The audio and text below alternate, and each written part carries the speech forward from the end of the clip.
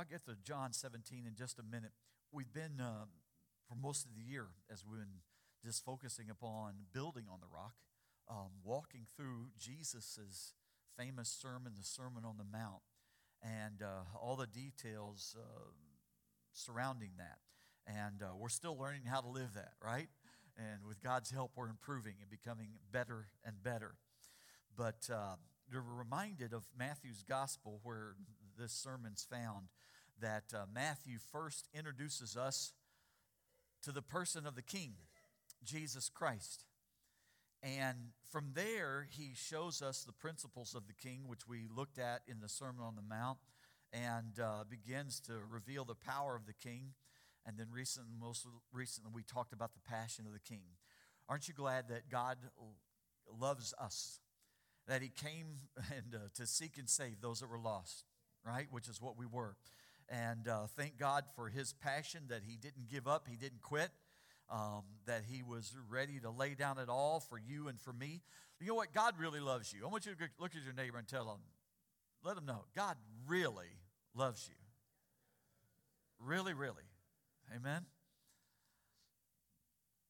And so all of these areas, all four of them, encompass what it means to live life on the rock. And I think that's what I want to talk about this morning, how I would say that, is life on the rock. What is life on the rock? It's life with Jesus Christ. It's life walking with the Lord. Amen? Knowing God, knowing Christ, who is the cornerstone. And it all begins with and is sustained through knowing him personally. Knowing God personally. Do you know him personally? I pray that you do. If not, you can, as I already said, that before this service ends, that if you don't know him, you can. And now I want us to read there. Look at 17 of John, 17th chapter of John, and look at verse 3 and what it says. It says, now this is eternal life. What's eternal life? That they may know you, the only true God, and Jesus Christ, whom you have sent. This is eternal life, that we can know God. It's all about knowing the Lord, knowing him personally. That we can know him, and we can know him because God sent his Son. And how do you know that's the good news? Right?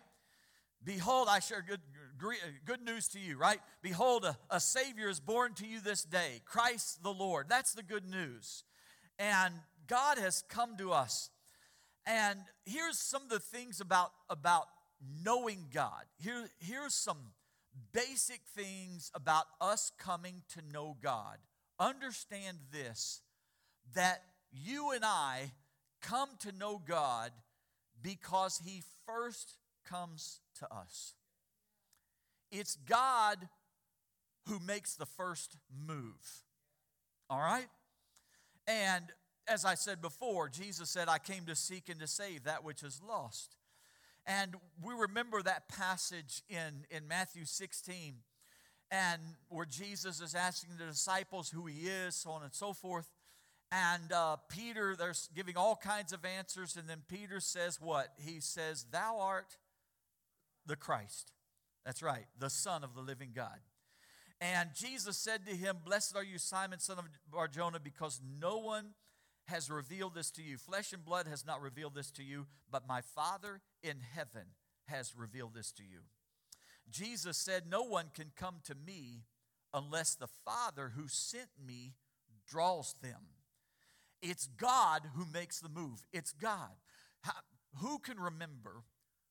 Can you remember the time, the moment or moments when God began to speak to you? He began to speak to your heart. He began to reveal himself to you. How many can remember? How many of you remember the place where that was at? Some of the places. I just want to hear, just so that we all know and understand, various ways and places that God began to speak to us. And just in a brief word or two, where was it? Where were some places that God began to show himself to you? Sorry? Where was it?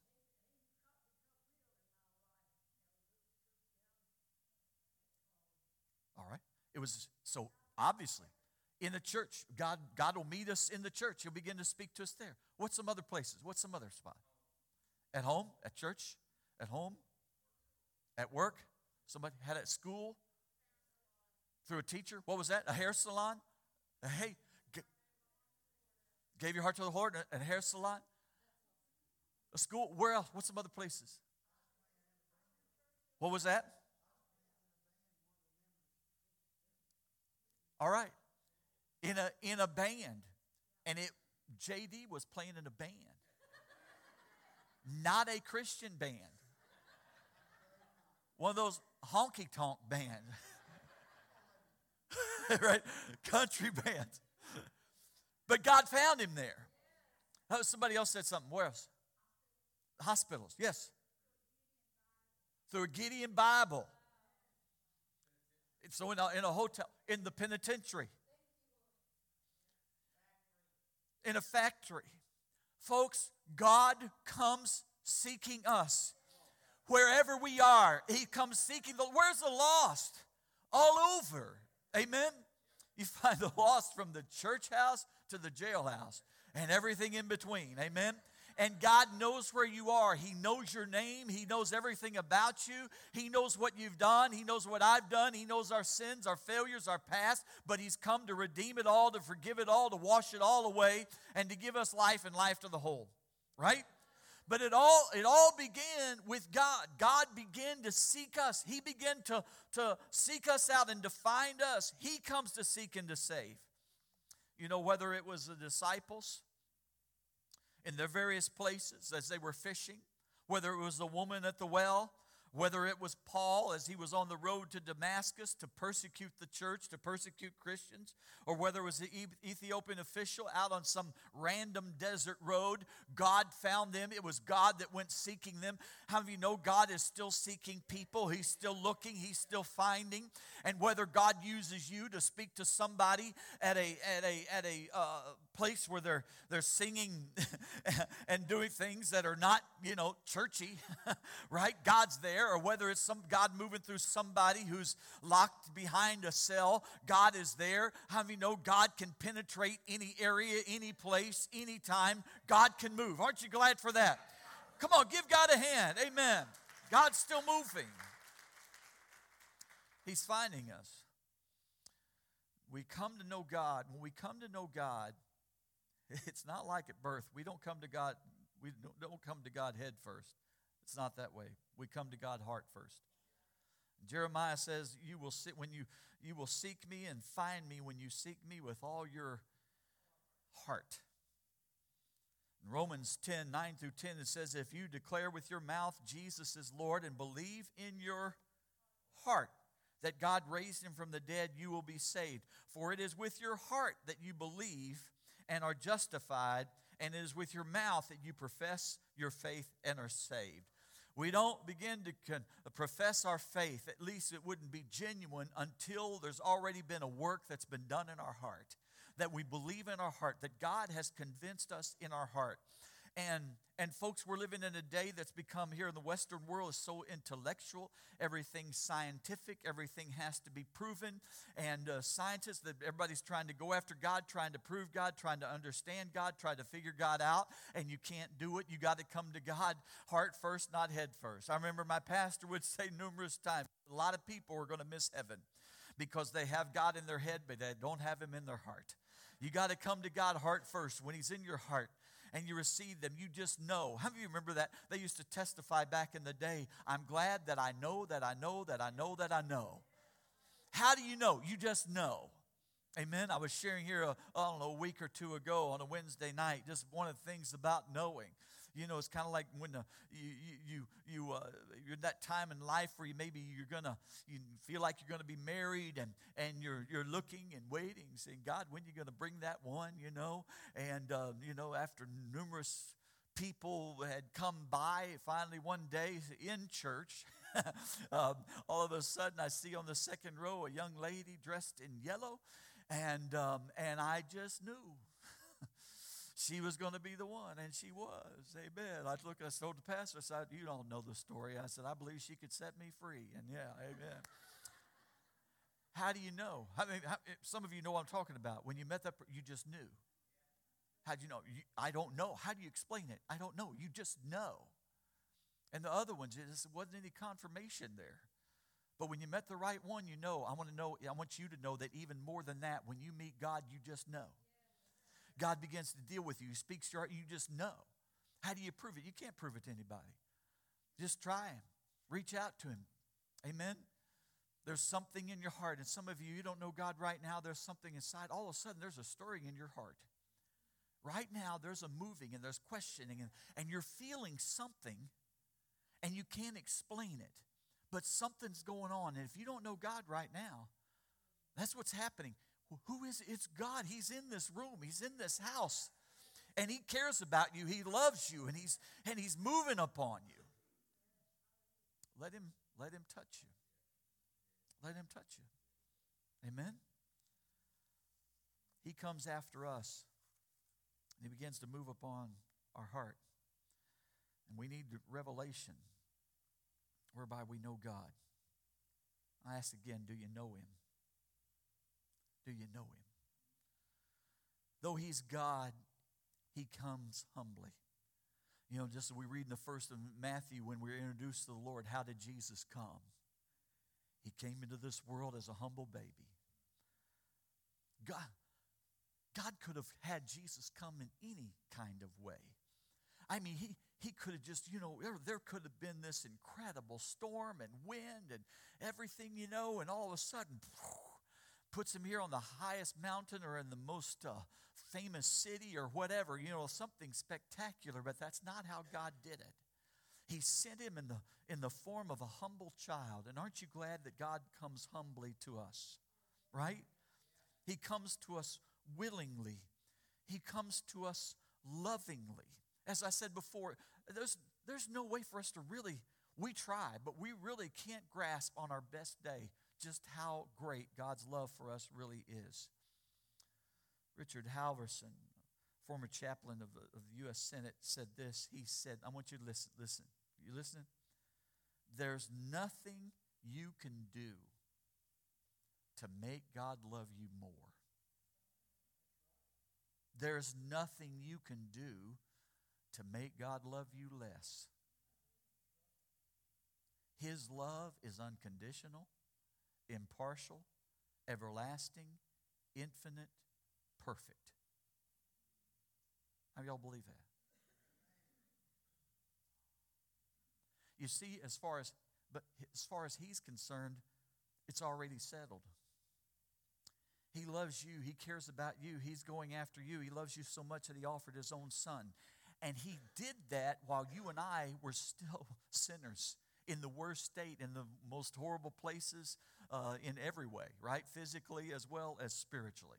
Yeah? And He did that. He loves us. But that's just one side. How many know when you're dealing with a relationship, you understand there's two sides of the relationship? And no matter what one side does, the other side has to respond. And you can't make the relationship work unless both sides agree and come together. But like I said, you need to understand God's side, that there's nothing you can do to make God love you any more than He already does. You say, if I just do this and I do this and I live this way and I do that way. No. Remember, even the Billy Graham, Mother Teresa, the greatest people you want to think about. All right? God didn't love them more after they did decades of work. He didn't love them more. He loved them while they were still sinners. And He loved them the same. Amen? And so God's side is settled. The only thing that remains is our response to Him. My response to His love. Your response to His love.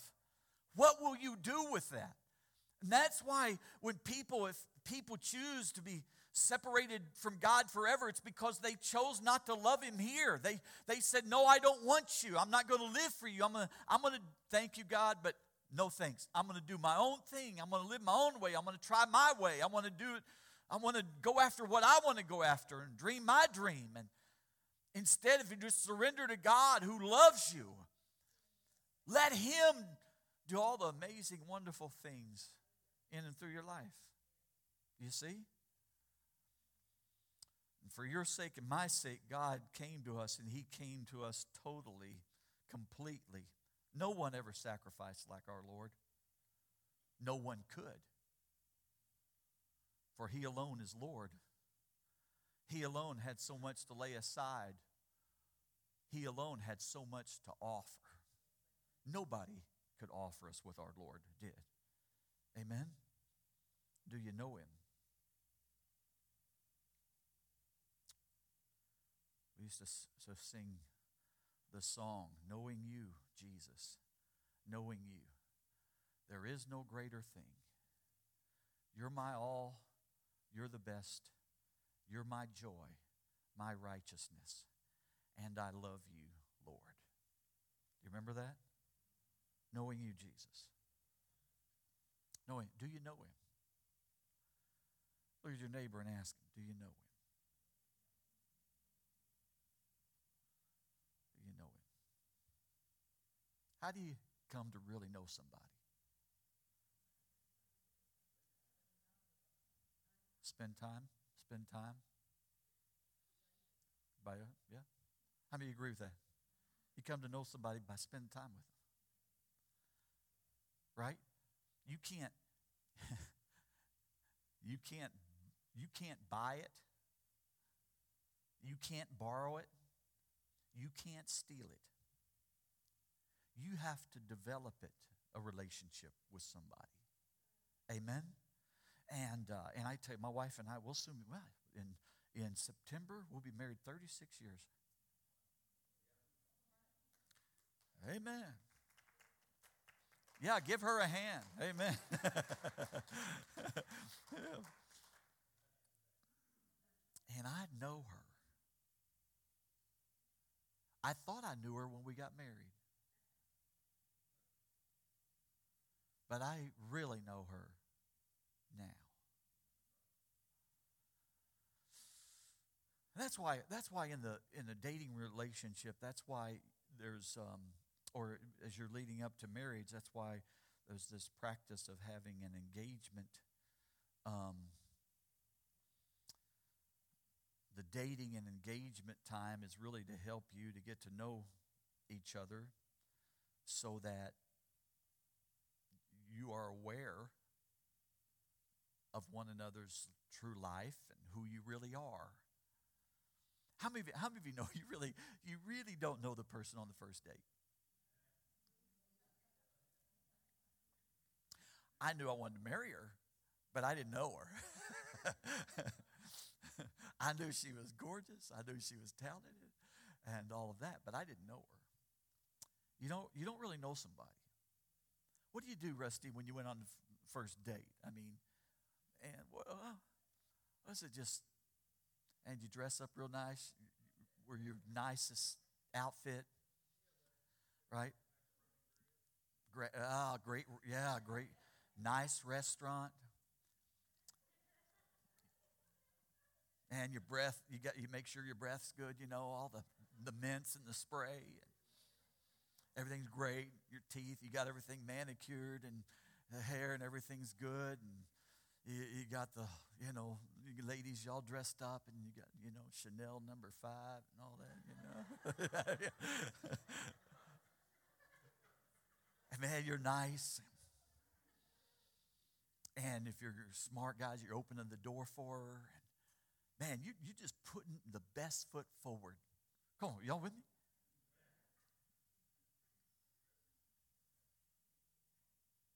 Do you really know them? No, you got to live life a little bit. You got to go through some experiences. You see some rough things happen. Something just, somebody's in a bad mood. They woke up tired. Some things don't go right. You see them go through some hardship and you learn more about who they are. You see them go through things that are controversial or whatever. I remember years ago, it was Charles Hackett, one of our former executives in our movement. And he said, try never to hire anyone until you've had conflict with them. Because then you'll know whether or not they respond to you in the fruit of the Spirit. Well, you can't always do that. But I'm talking about knowing somebody. How do you know somebody? You know somebody by spending time with them. Lots of time. And so you spend lots of time with somebody and you get to know them and in the marriage you get to know them and you commit and then you let God continue to grow you both and you together help each other to become more like Jesus Christ and you encourage one another in the walk. And how are you glad when you're married to somebody who's committed to become like Jesus? That's a good thing. Right? It's not always easy, but it's good. The result's going to be good, but you know him. You know her. You know, Moses, when you look through people in the Bible that you see that were really close to God, you see people who love to spend a lot of time with the Lord. And you find Moses spending a lot of time with God, talking with God, communing with God, desiring more of God. And he said, Lord, he even got to the point, he said, Lord, show me your glory. You know, God even blessed him. He said, I'm going to show you part of me. He said, I'm going to put you in the cleft of the rock, and you're going to see me, my glory pass by, right? You remember, and David's whole life was in pursuit of God, longing after God, hungering after God, thirsting after God, desiring to be in God's house, in God's presence. He never cherished anything any more than that. Paul said this, the Apostle Paul said, what is more, I consider everything a loss because of the surpassing worth of knowing Christ Jesus my Lord, for whose sake I have lost all things. I consider them garbage that I may gain Christ. The Apostle Paul, after all those years, everything he did, he said, I want to know Christ. Yes, to know him in the power of his resurrection, to know him in the fellowship of his sufferings. In all these things. Did you know that we come to know God more even in the tough times than we do in the good times? But isn't it something that when the tough times come, I don't know about you, but that's how I deal with it. When the tough times come, I'm praying for them to quickly leave. Amen. Just to leave as soon as you got here. How many of y'all with me on? How many of you agree with the same thing? I want to go once. And so many times we're trying to pray out of our life the very thing that we need in our life to draw us closer to God and help him know him more. Now, thank God for the things that we can enjoy in God, and we seek God, and we pray, and God sends a quick answer, and all of that, and we have those testimonies. Man, I prayed, and God answered, and we're glad for that. But how do you know those other times when God puts us through those things and puts us through the trials? Why? For the trying of our faith, the testing of our faith, the strengthening of our faith, so that we can stand stronger, and we glorify him. Do you remember that it was Job's faith that was brought to the forefront, that was being questioned by Satan himself, because God said when Satan came before him, and he says, have you considered my servant Job? And he said, yes, I have. And God said, what an incredible man he is. He said, well, of course he is, because you bless everything that he puts his hand to, right? But you withdraw your hand. In other words, you let him go through some tough times, and let's just see what kind of guy he really is. And you know, sometimes when God allows the enemy to move in our life, might be a testing and an opportunity for us to show the Lord, to show the world, and show the devil just what we're really made of. And so if you're going through one of those tough times, listen to me, because I'm talking to somebody here.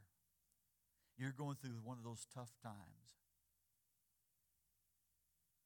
Let it be a time of really knowing God.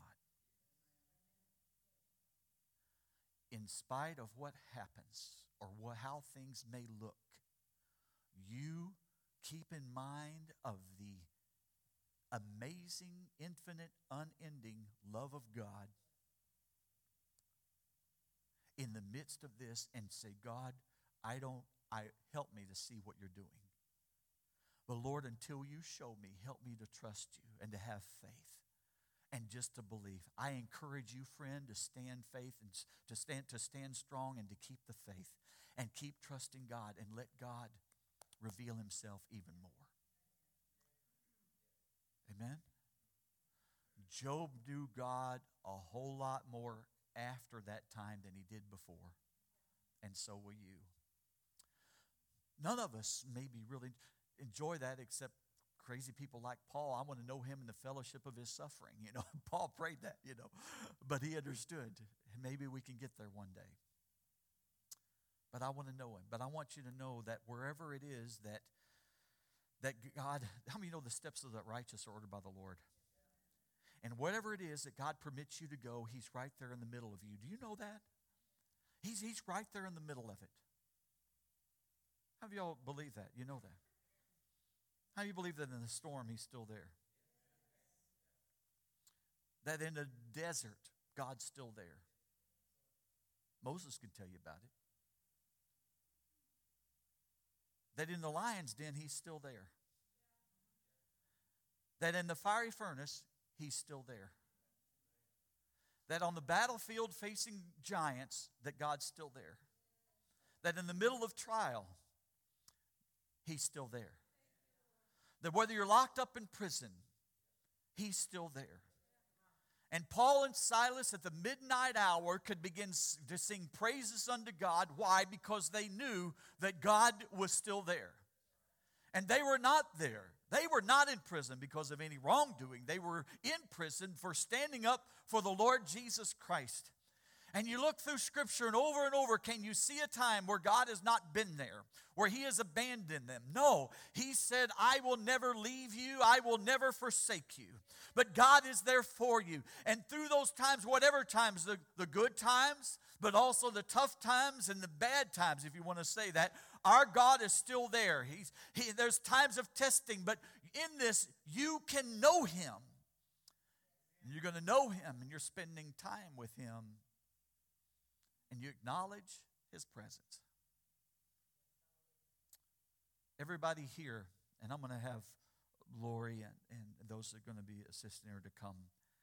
And because I want to allow time for us to respond this morning.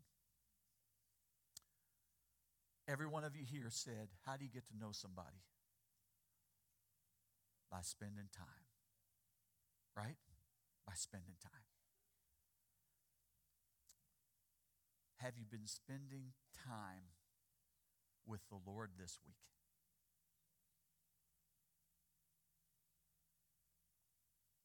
It's great when we can get away. Man, one of the great things about going to camp is there's no job. There's no distractions.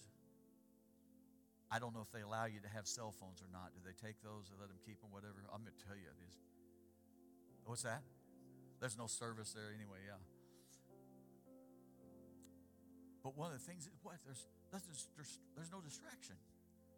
You're there and you can just spend time in God's presence. And folks, we have those times when we have week of prayer. And we come and we spend, an hour or two each night through the week, and there's everything else is being pushed aside, and there's time. You ever notice how much closer we feel? Right? How much closer? Why? Because we're taking the time. But man, are we not battling today with that piece, with the whole time issue? Who would be honest here and say you battle constant distractions when you're trying to get away and be with the Lord and just spend time?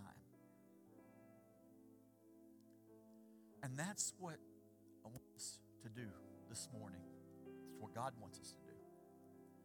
I just want you to listen. I don't know what's ahead. I don't know what the future is. But I know one thing. As long as we've got God, really, we've got what we need.